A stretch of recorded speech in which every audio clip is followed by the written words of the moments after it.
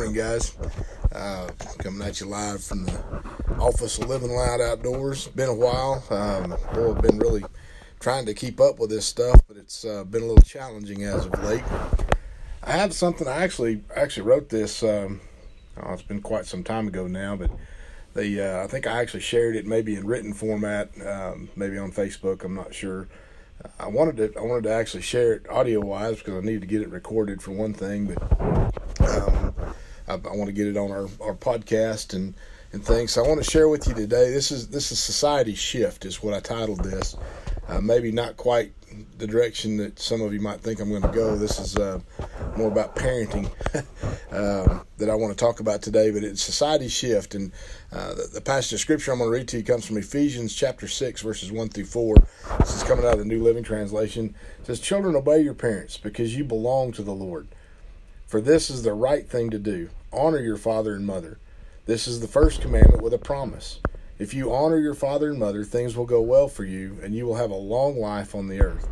I used to joke with my kids about that a lot. You know, if you honor me, if you treat me correctly, you'll live longer than you will if you don't. So that's kind of what that reflects there.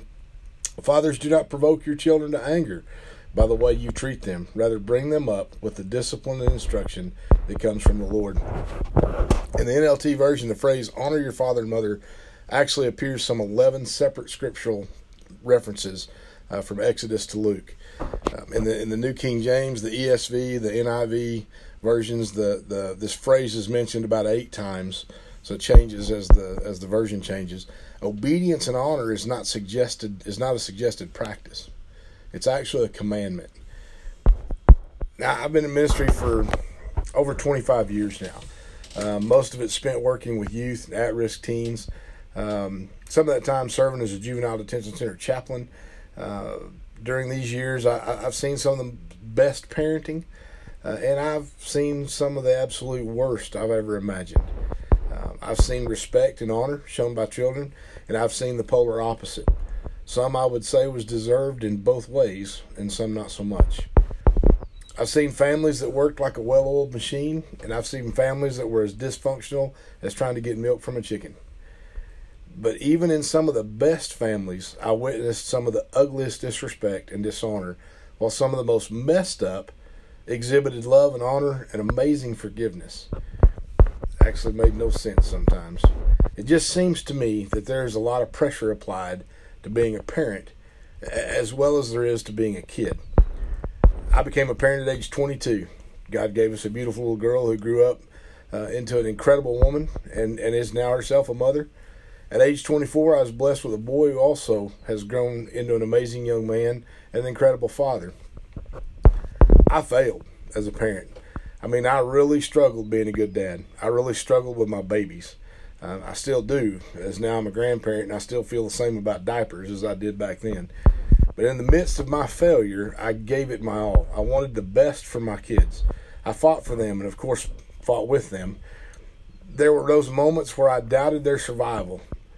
And in the same moment, they doubted my ability to raise them, I'm sure. There's hundreds of books on being a great parent. But there's not a single one of them that were written about me. And I can assure you, none are written about you. Life lessons from parenting are hardcore. You can't turn back time, and you can't redo what you realized you messed up on. But you pray for your children, knowing well that your kids will make their own mistakes, and thus realize it's not as easy to be a parent as maybe they thought it was. No matter the mistakes made, no matter the hurts, the failures, and all sides, it doesn't change the scripture of our obligation as parents, especially as children. You see, there were only a couple of references to being good parents. They carry a great deal of weight, and I'm sure I screwed all of them up, but I desired to train my kids up in the way they should go, so that when they were older, they would not turn away from their raising. And I learned over and over the lesson of not provoking my children to anger by how I treated them. That was a tough one. But despite my failures, and despite their own challenges with parenting, I feel confident in my role of doing my best to raise them in a way they should go. And I pray that doing the same, that they're doing the same with my precious grandbabies. I watch closely as my kids raise those grandkids because it's important to me that they pass on the heritage that they were raised under. I want to challenge you. I want to encourage you, but I also want to applaud you for digging deep into this message and letting your folks know how much you love them and how you honor them and thank them for who you are today. So there's no age limit to these commandments. My mother's in her 70s now. I do my best to show her respect and honor, and I honor her as well as my stepdad, who's always treated me and my children as if they were his own. I don't know that. I mean, my family was different. We didn't have this ooey gooey, lovey, hugs and kisses kind of raising. That's not how I was raised. I often question myself sometimes on, when I hear other people throwing around, the I love yous from their moms or dads, and we didn't do that when I was growing up. I never questioned it. I never questioned whether my parents loved me. And man, I pray they never questioned whether I loved them in return. I know I messed that up a lot. I know I made it challenging for them to love me many times. My kids made it challenging for me to love them. But in the same token, I as a parent made it very challenging for my kids to return that. So I just to kind of throw that into the mix. I want to challenge you especially to train up your children to be followers of Christ and to show them, to lead them in honor by letting them see how you honor your parents. I think that's very important for our children to see today, because we don't get a lot of that effect. Our world is not showing us how to treat others well. It's showing us how to be selfish. It's showing us how to always look at us instead of someone else. It's showing us how to put us first instead of someone else, and that's not a value that I want to teach. Honestly, it's a value I'd like to get rid of, because this selfish society, this entitlement society that we've become, plays havoc on who we are as a people group. But by doing so, by showing this honor, by doing what the Scripture states, that things will go well for us and we will have a long life on this earth. Consider where you stand today in relationship with your parents. And many of us at this age, our parents are gone. I lost my biological father when I was 13 years old. A very traumatic event that I've grown up with. I was very blessed to have a second life, a second dad, if you will. My stepdad stepped into a role of a teenage boy and a teenage girl, not having any kids of his own, not ever being married before, and boy, you talk about a culture shock. I put him through his paces, very, very much so. But that man loved my family, and he took care of us, and he's become my kid's grandpa, and he's become my grandbaby's great grandpa, and they don't know any different. And man, I'm so thankful for that, because he is my family. He's my dad role. He was a father figure for me, and I honor him and I respect him for that. Probably not so much when I was a teenager, unfortunately. But consider where you stand with your parents, if they're still on this earth, or maybe even reflect back on how was your life with them if they're already gone.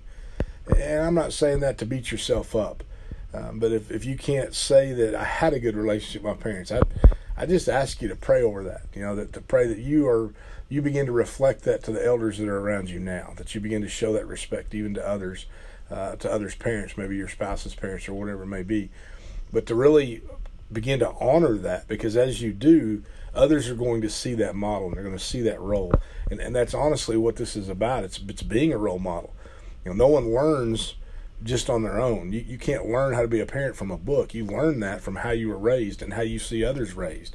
Whether it might be good or might be bad. I had an old painter tell me one time, you can learn something from anybody, either something you want to do or something you know better than to do. So, and that's the same way with life. We learn things from everybody, things that we think maybe we should try, and then other times it's stuff that we probably better leave alone. But consider where you stand in your relationship with your parents. You're setting the tone for how your children will stand with you. Consider that. How you stand with your parents is actually going to play a role on how your kids are going to learn to treat you and honor you and respect you. It's a two-way street, obviously, and there's a lot of water in there to play with. But to keep that in mind, that you're setting the tone for how your children will stand with you. If things are not as they should be, let that healing that is possible begin with you. If where you stand in relationship with your kids today, if or your parents even, and if there's a way to bring that back into alignment, do so. The healing that's possible will change your life. It'll change your children's life, and it can change your parents' life forever. I just want to encourage you today. I know this was a kind of a different message. I'd love to be going a different direction today with everything that's going around us in society, but I wanted to get this one out. I wanted to get it recorded. I've kind of got to stack up. I've been doing a lot of writing and a lot less recording lately, so I'm probably going to come at you with several new things here in the future. But more than anything, I just wanted to share this word with you today. We appreciate your support. Living Loud Outdoors is busy. We have a lot of things on the plate coming up. We have a lot of places we need to be.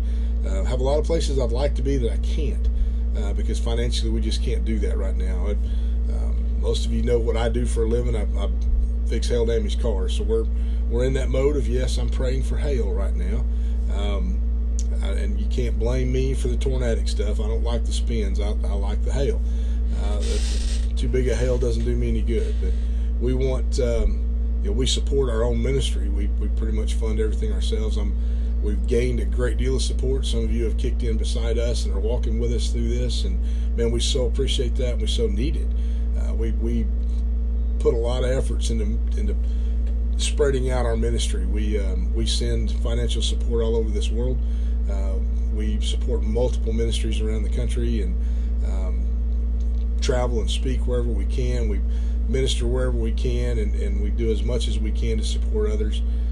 We're highly involved in multiples of ministry, and want to continue to do that, and honestly want to grow that.